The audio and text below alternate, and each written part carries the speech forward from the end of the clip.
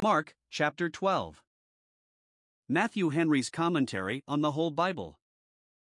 An exposition, with practical observations, of the Gospel according to St. Mark. Chapter 12.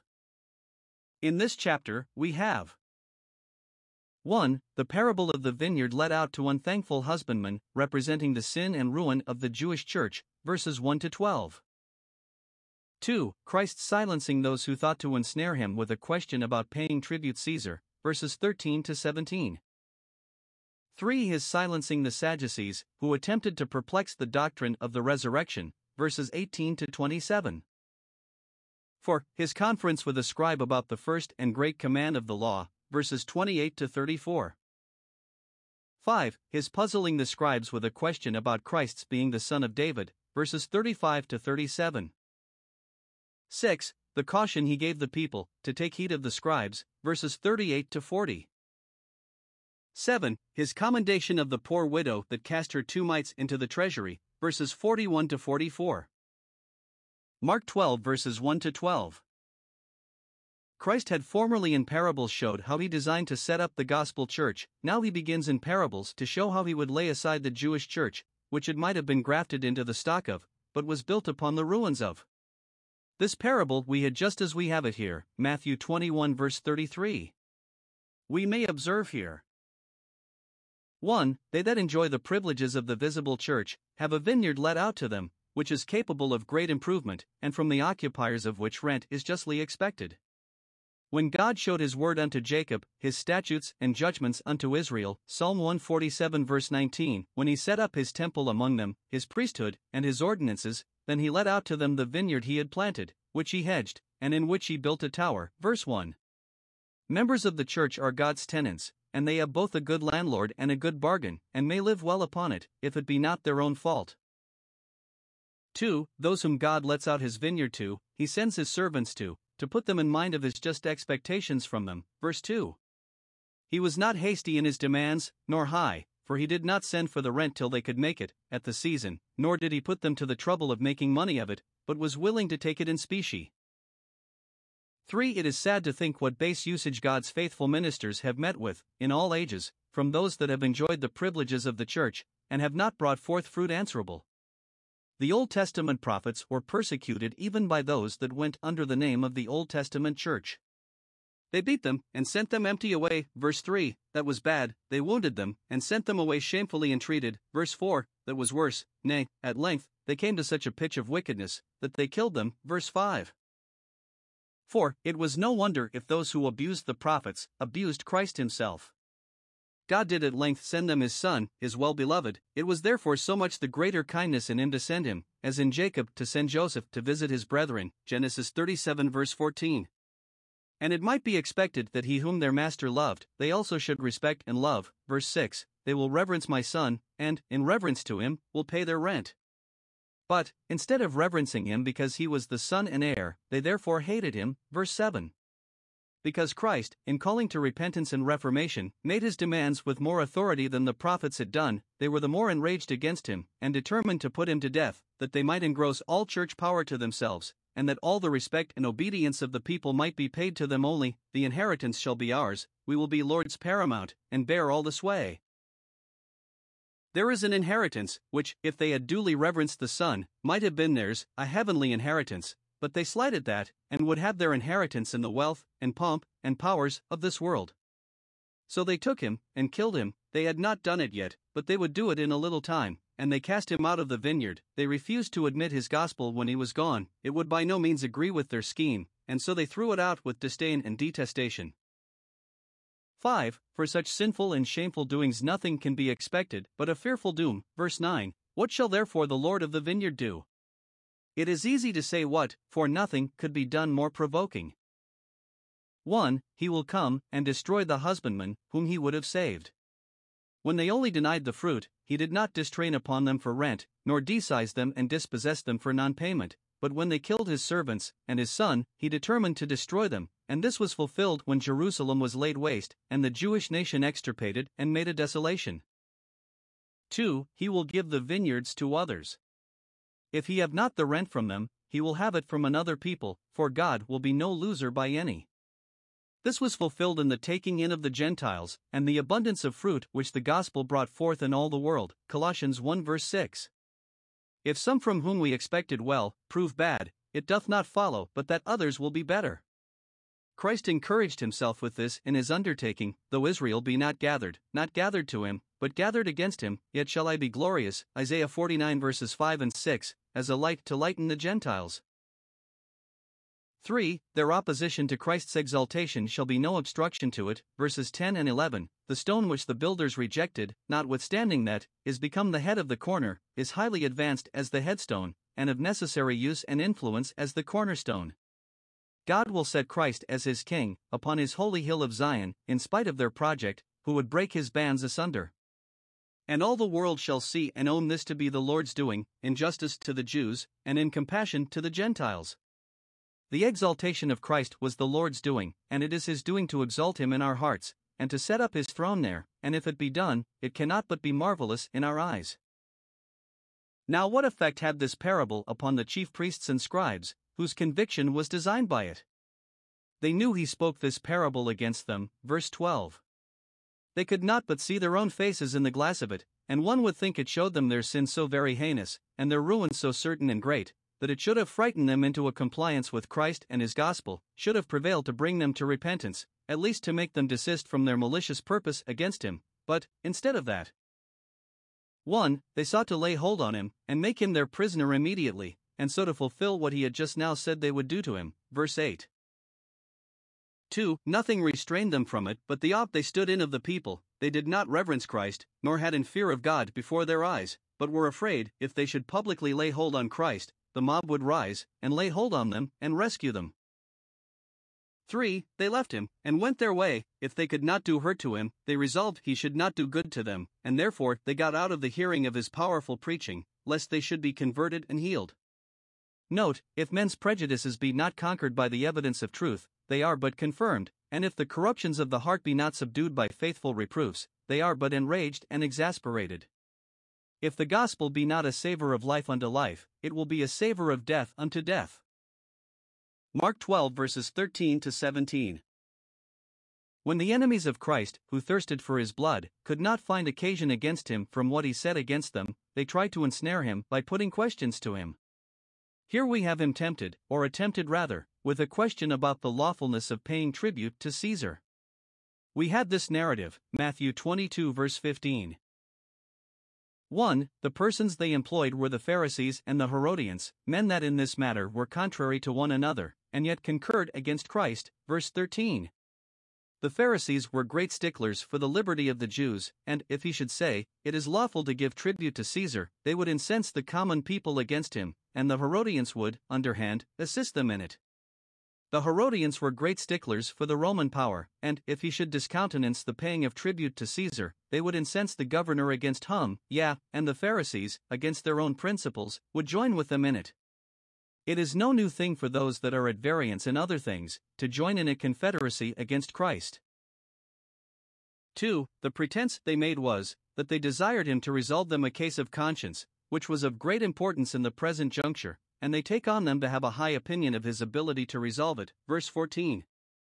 They complimented him at a high rate, called him master, owned him for a teacher of the way of God, a teacher of it in truth, one who taught what was good, and upon principles of truth, who would not be brought by smiles or frowns to depart a step from the rules of equity and goodness. Thou carest for no man, nor regardest the person of men. Thou art not afraid of offending either the jealous prince on one hand, or the jealous people on the other. Thou art right, and always in the right, and dost in a right manner declare good and evil, truth and falsehood. If they spoke as they thought concerning Christ, when they said, We know that thou art right, their persecuting him, and putting him to death, as a deceiver, was sin against knowledge. They knew him, and yet crucified him. However, a man's testimony shall be taken most strongly against himself, and out of their own mouths are they judged. They knew that he taught the way of God in truth, and yet rejected the counsel of God against themselves. The professions and pretenses of hypocrites will be produced in evidence against them, and they will be self-condemned. But if they did not know or believe it, they lied unto God with their mouth, and flattered him with their tongue. 3. Of the question they put was, Is it lawful to give tribute to Caesar, or not? they would be thought desirous to know their duty. As a nation that did righteousness, they ask of God the ordinances of justice, when really they desired nothing but to know what he would say, in hopes that, which side soever he took of the question, they might take occasion from it to accuse him. Nothing is more likely to ensnare ministers than bringing them to meddle with controversies about civil rights, and to settle landmarks between the prince and the subject, which it is fit should be done, while it is not at all fit that they should have the doing of it. They seem to refer the determining of this matter to Christ, and he indeed was fit to determine it, for by him kings reign, and princes decree justice. They put the question fairly, shall we give, or shall we not give? They seemed resolved to stand to his award. If thou sayest that we must pay tribute, we will do it, though we be made beggars by it. If thou sayest that we must not, we will not, though we be made traitors for it. Many seemed desirous to do it, as those proud men, Jeremiah 42 verse 20. For Christ determined the question, and evaded the snare, by referring them to their national concessions already made, by which they were precluded from disputing this matter, verses 15 to 17. He knew their hypocrisy, the malice that was in their hearts against him, while with their mouth they showed all this love. Hypocrisy, though ever so artfully managed, cannot be concealed from the Lord Jesus.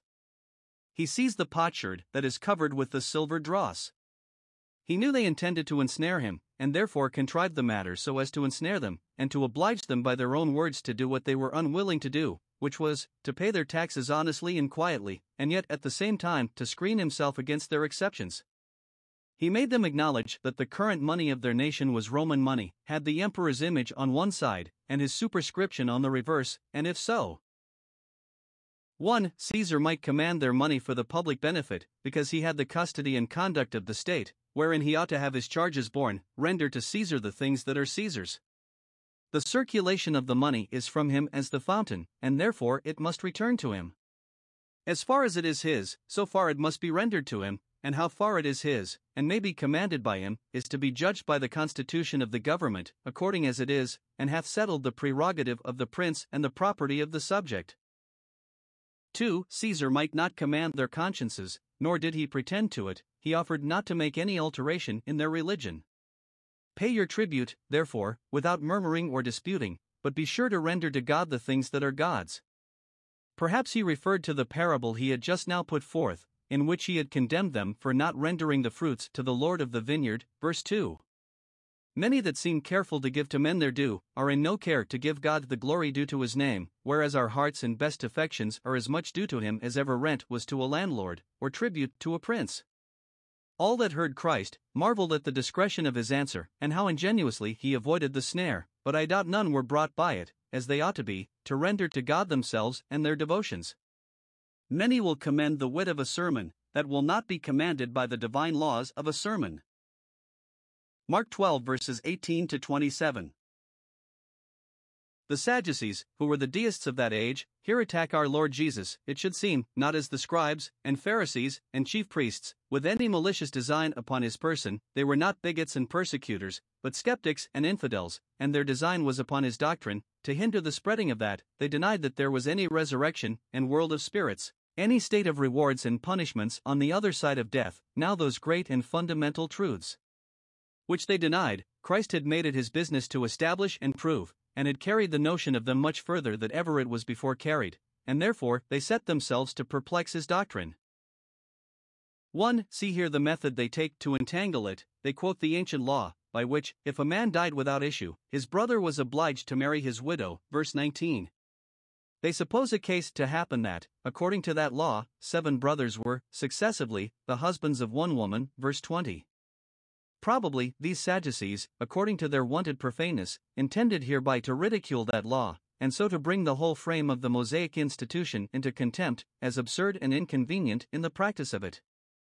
Those who deny divine truths commonly set themselves to disparage divine laws and ordinances.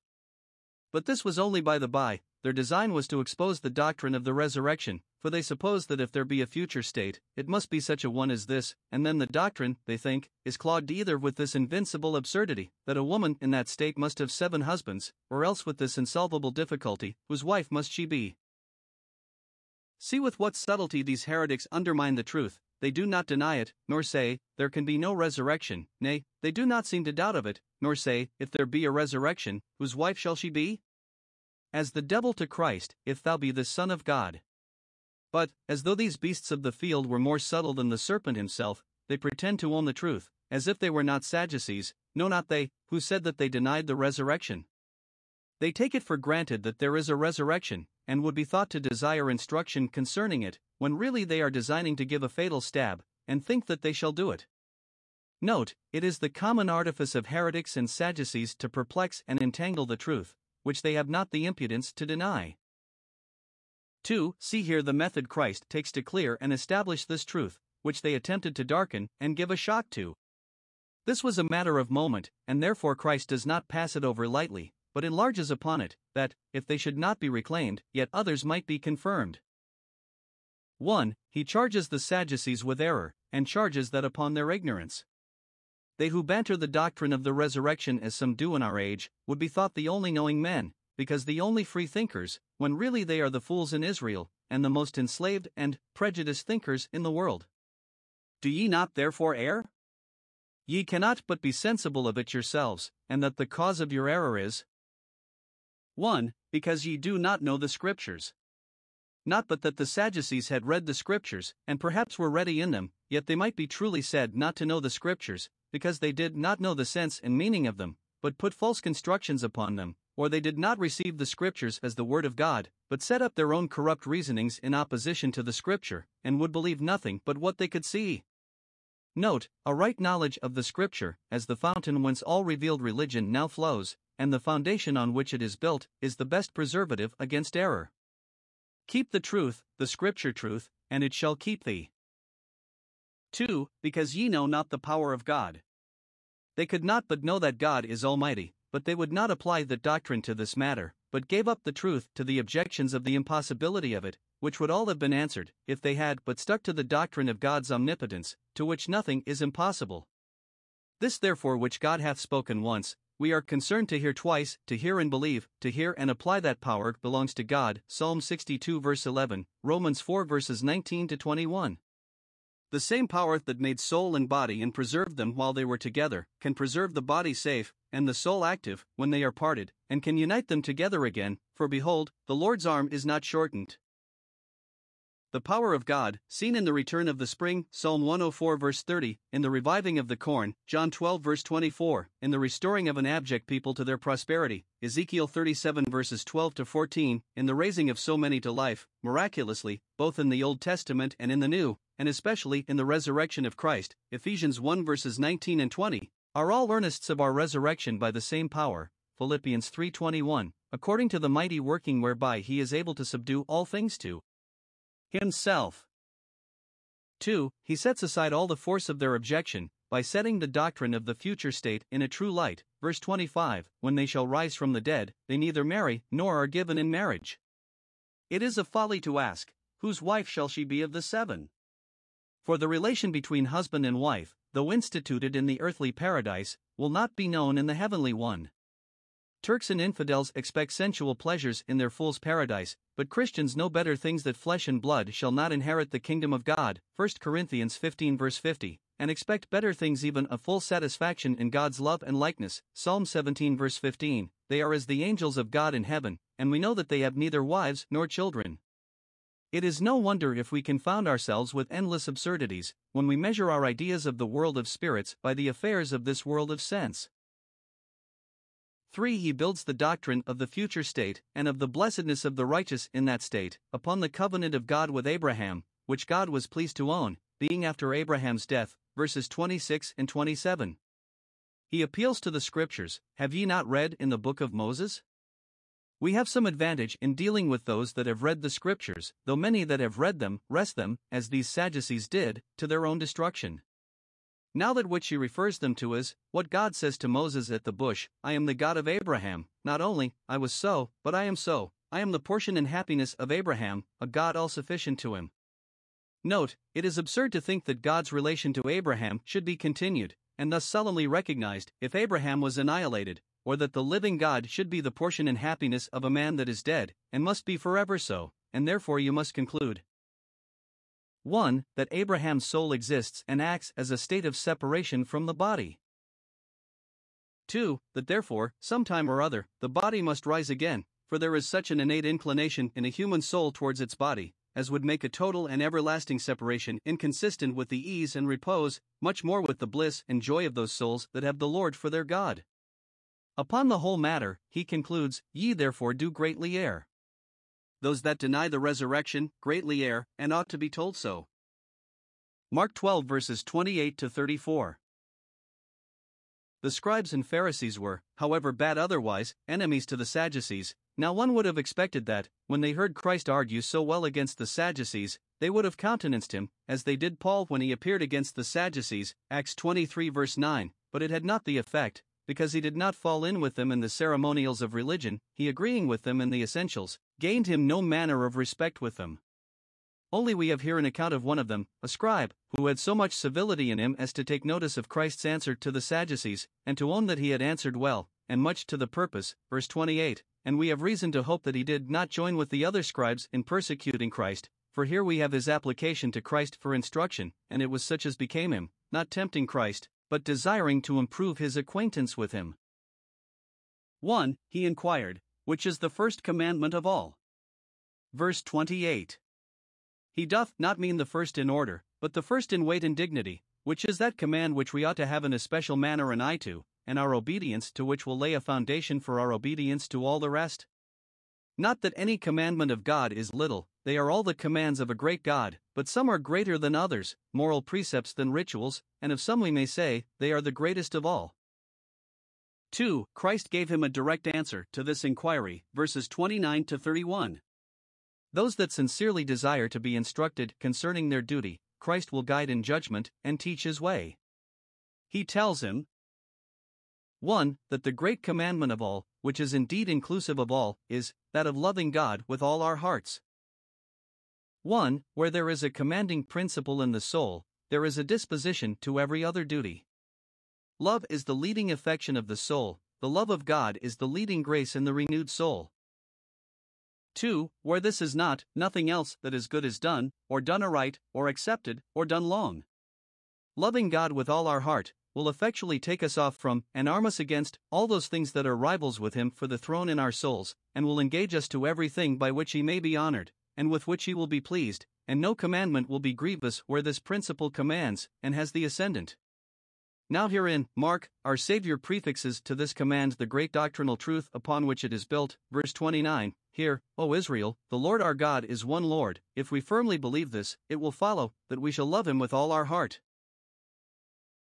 He is Jehovah, who has all amiable perfections in himself. He is our God, to whom we stand related and obliged, and therefore we ought to love him, to set our affections on him, let out own desire toward him, and take a delight in him. And he is one Lord, therefore he must be loved with our whole heart. He has the sole right to us, and therefore ought to have the sole possession of us. If he be one, our hearts must be one with him, and since there is no God besides, no rival must be admitted with him upon the throne. 2. That the second great commandment is, to love our neighbor as ourselves, verse 31, as truly and sincerely as we love ourselves, and in the same instances, and we must show it by doing as we would be done by. As we must therefore love God better than ourselves, because he is Jehovah, a being infinitely better than we are, and must love him with all our heart, because he is one Lord, and there is no other like him, so we must love our neighbor as ourselves, because he is of the same nature with ourselves, our hearts are fashioned alike, and my neighbor and myself are of one body, of one society, that of the world of mankind. And if a fellow Christian, and of the same sacred society, the obligation is the stronger. Hath not one God created us? Malachi 2 verse 10. Has not one Christ redeemed us? Well might Christ say, there is no other commandment greater than these, for in these all the law is fulfilled, and if we make conscience of obedience to these, all other instances of obedience will follow of course. 3 of the scribe consented to what Christ said, and descanted upon it, verses 32 and 33. 1. He commends Christ's decision of this question, Well, Master, thou hast said the truth. Christ's assertions needed not the scribe's attestations, but this scribe, being a man in authority, thought it would put some reputation upon what Christ said, to have it commended by him, and it shall be brought in evidence against those who persecuted Christ as a deceiver, that one of themselves, even a scribe of their own, confessed that he said the truth, and said it well.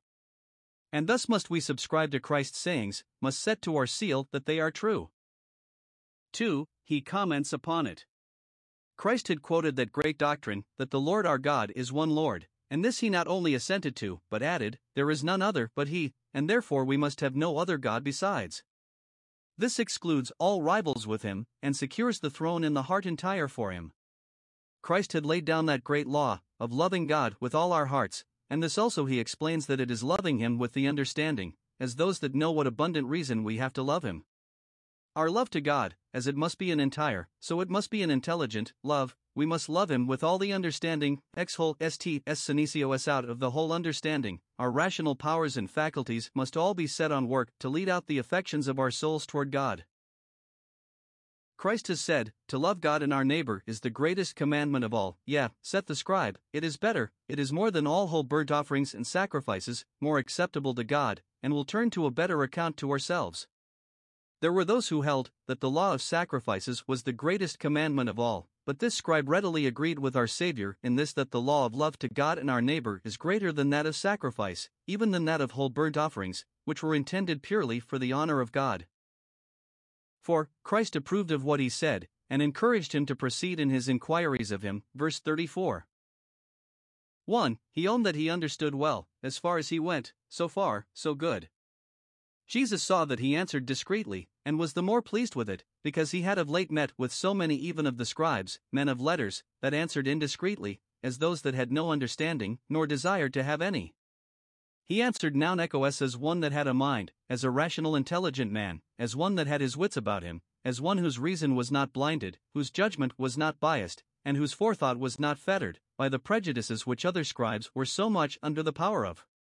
He answered as one that allowed himself liberty and leisure to consider, as one that had considered.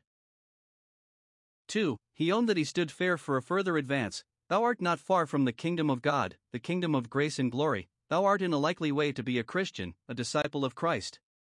For the doctrine of Christ insists most upon these things, and is designed, and has a tendency direct, to bring thee to this. Note, there is hope of those who make a good use of the light they have, and go as far as that will carry them, that by the grace of God they will be led further, by the clearer discoveries God has to make to them. What became of this scribe we are not told, but would willingly hope that he took the hint Christ hereby gave him, and that, having been told by him, so much to his satisfaction, what was the great commandment of the law, he proceeded to inquire of him, or his apostles, what was the great commandment of the gospel too.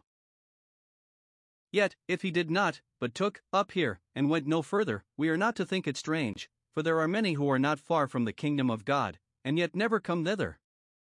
Now, one would think this should have invited many to consult him, but it had a contrary effect. No man, after that, durst ask him any question. Everything he said was spoken with such authority and majesty that everyone stood in awe of him. Those that desired to learn were ashamed to ask, and those that designed to cavil were afraid to ask. Mark 12 verses 35 to 40. Here. 1. Christ shows the people how weak and defective the scribes were in their preaching, and how unable to solve the difficulties that occurred in the scriptures of the Old Testament, which they undertook to expound. Of this he gives an instance, which is not so fully related here as it was in Matthew. Christ was teaching in the temple, many things he said, which were not written, but notice is taken of this, because it will stir us up to inquire concerning Christ, and to inquire of him, for none can have the right knowledge of him but from himself. It is not to be had from the scribes, for they will soon be run aground. 1. They told the people that the Messiah was to be the son of David, verse 35, and they were in the right. He was not only to descend from his loins, but to fill his throne. Luke 1 verse 32, the Lord shall give him the throne of his father David. The scripture said it often, but the people took it as what the scribes said, whereas the truths of God should rather be quoted from our Bibles than from our ministers, for there is the original of them. Dulcius ex ipso font by Bunter Aqui. The waters are sweetest when drawn immediately from their source. 2. Yet they could not tell them how, notwithstanding that it was very proper for David, in spirit, the spirit of prophecy, to call him his Lord, as he doth, Psalm 110 verse 1. They had taught the people that concerning the Messiah, which would be for the honor of their nation, that he should be a branch of their royal family, but they had not taken care to teach them that which was for the honor of the Messiah himself, that he should be the Son of God, and, as such, and not otherwise, David's Lord. Thus they held the truth in unrighteousness, and were partial in the gospel, as well as in the law, of the Old Testament. They were able to say it, and prove it, that Christ was to be David's son, but if any should object, how then doth David himself call him Lord? They would not know how to avoid the force of the objection. Note, those are unworthy to sit in Moses' seat, who, though they are able to preach the truth, are not in some measure able to defend it when they have preached it, and to convince gainsayers. Now this galled the scribes, to have their ignorance thus exposed, and, no doubt, incensed them more against Christ, but the common people heard him gladly. Verse 37. What he preached was surprising and affecting, and though it reflected upon the scribes, it was instructive to them, and they had never heard such preaching. Probably there was something more than ordinarily commanding and charming in his voice and way of delivery, which recommended him to the affections of the common people, for we do not find that any were wrought upon to believe in him and to follow him, but he was to them as a lovely song of one that could play well on an instrument, as Ezekiel was to his hearers, Ezekiel 33 verse 32. And perhaps some of these cried, "Crucify him," as Herod heard John Baptist gladly, and yet cut off his head. 2. He cautions the people to take heed of suffering themselves to be imposed upon by the scribes, and of being infected with their pride and hypocrisy. He said unto them in his doctrine, Beware of the scribes. Verse 38. Stand upon your guard, that you neither imbibe their peculiar opinions, nor the opinions of the people concerning them. The charge as long as drawn up against them in the parallel place, Matthew 23, it is here contracted. 1. They affect to appear very great, for they go in long clothing, with vestures down to their feet, and in those they walk about the streets, as princes, or judges, or gentlemen of the long robe. Their going in such clothing was not sinful, but their loving to go in it, priding themselves in it, valuing themselves on it, commanding respect by it, saying to their long clothes, as Saul to Samuel, Honor me now before this people, this was a product of pride. Christ would have his disciples go with their loins girt. 2. They affect to appear very good, for they pray, they make long prayers, as if they were very intimate with heaven, and had a deal of business there. They took care it should be known that they prayed long, which, some think, intimates that they prayed not for themselves only, but for others, and therein were very particular and very large. This they did for a pretense, that they might seem to love prayer, not only for God's sake, whom hereby they pretended to glorify, but for their neighbor's sake, whom hereby they pretended to be serviceable to. 3. They here aimed to advance themselves, they coveted applause, and were fond of it. They loved salutations in the marketplaces, and the chief seats in the synagogues, and the uppermost rooms at feasts. These pleased a vain fancy. To have these given them, they thought, expressed the value they had for them, who did know them, and gained them respect for those who did not. 4. They herein aimed to enrich themselves. They devoured widows' houses, made themselves masters of their estates by some trick or other. It was to screen themselves from the suspicion of dishonesty, that they put on the mask of piety, and that they might not be thought as bad as the worst, they were studious to seem as good as the best. Let fraud and oppression be thought the worse of for their having profaned and disgraced long prayers, but let not prayers, no nor long prayers, be thought the worse of, if made in humility and sincerity, for their having been by some thus abused. But as iniquity, thus disguised with a show of piety, is double iniquity, so its doom will be doubly heavy. These shall receive great damnation, greater than those that live without prayer, greater than they would have received for the wrong done to the poor widows, if it had not been thus disguised. Note, the damnation of hypocrites will be of all others the greatest damnation. Mark 12 verses 41 to 44. This passage of story was not in Matthew, but is here and in Luke. It is Christ's commendation of the poor widow, that cast 2 mites into the treasury, which our Savior, busy as he was in preaching, found leisure to take notice of. Observe. 1. There was a public fund for charity, into which contributions were brought, and out of which distributions were made, a poor's box, and this in the temple, for works of charity and works of piety very fitly go together. Where God is honored by our worship, it is proper he should be honored by the relief of his poor, and we often find prayers and alms in conjunction, as Acts 10 verses 2 and 4. It is good to erect public receptacles of charity for the inviting and directing of private hands in giving to the poor. Nay, it is good for those who are of ability to have funds of their own, to lay by as God has prospered them, 1 Corinthians 16 verse 2, that they might have something ready to give when an object of charity offers itself, which is before dedicated to such uses. 2. Jesus Christ had an eye upon it, he sat over against the treasury, and beheld now the people cast money into it, not grudging either that he had none to cast in, or had not the disposal of that which was cast in, but observing what was cast in. Note, our Lord Jesus takes notice of what we contribute to pious and charitable uses, whether we give liberally or sparingly, whether cheerfully or with reluctance and ill will. Nay, he looks at the heart, he observes what principles we act upon, and what our views are, in giving alms, and whether we do it as unto the Lord, or only to be seen of men. 3. He saw many that were rich cast in much, and it was a good sight to see rich people charitable, to see many rich people so, and to see them not only cast in, but cast in much. Note, those that are rich ought to give richly. If God give abundantly to us, he expects we should give abundantly to the poor, and it is not enough for those that are rich to say that they give as much as others do, who perhaps have much less of the world than they have, but they must give in proportion to their estates, and if objects of charity do not present themselves, that require so much, they ought to inquire them out, and to devise liberal things.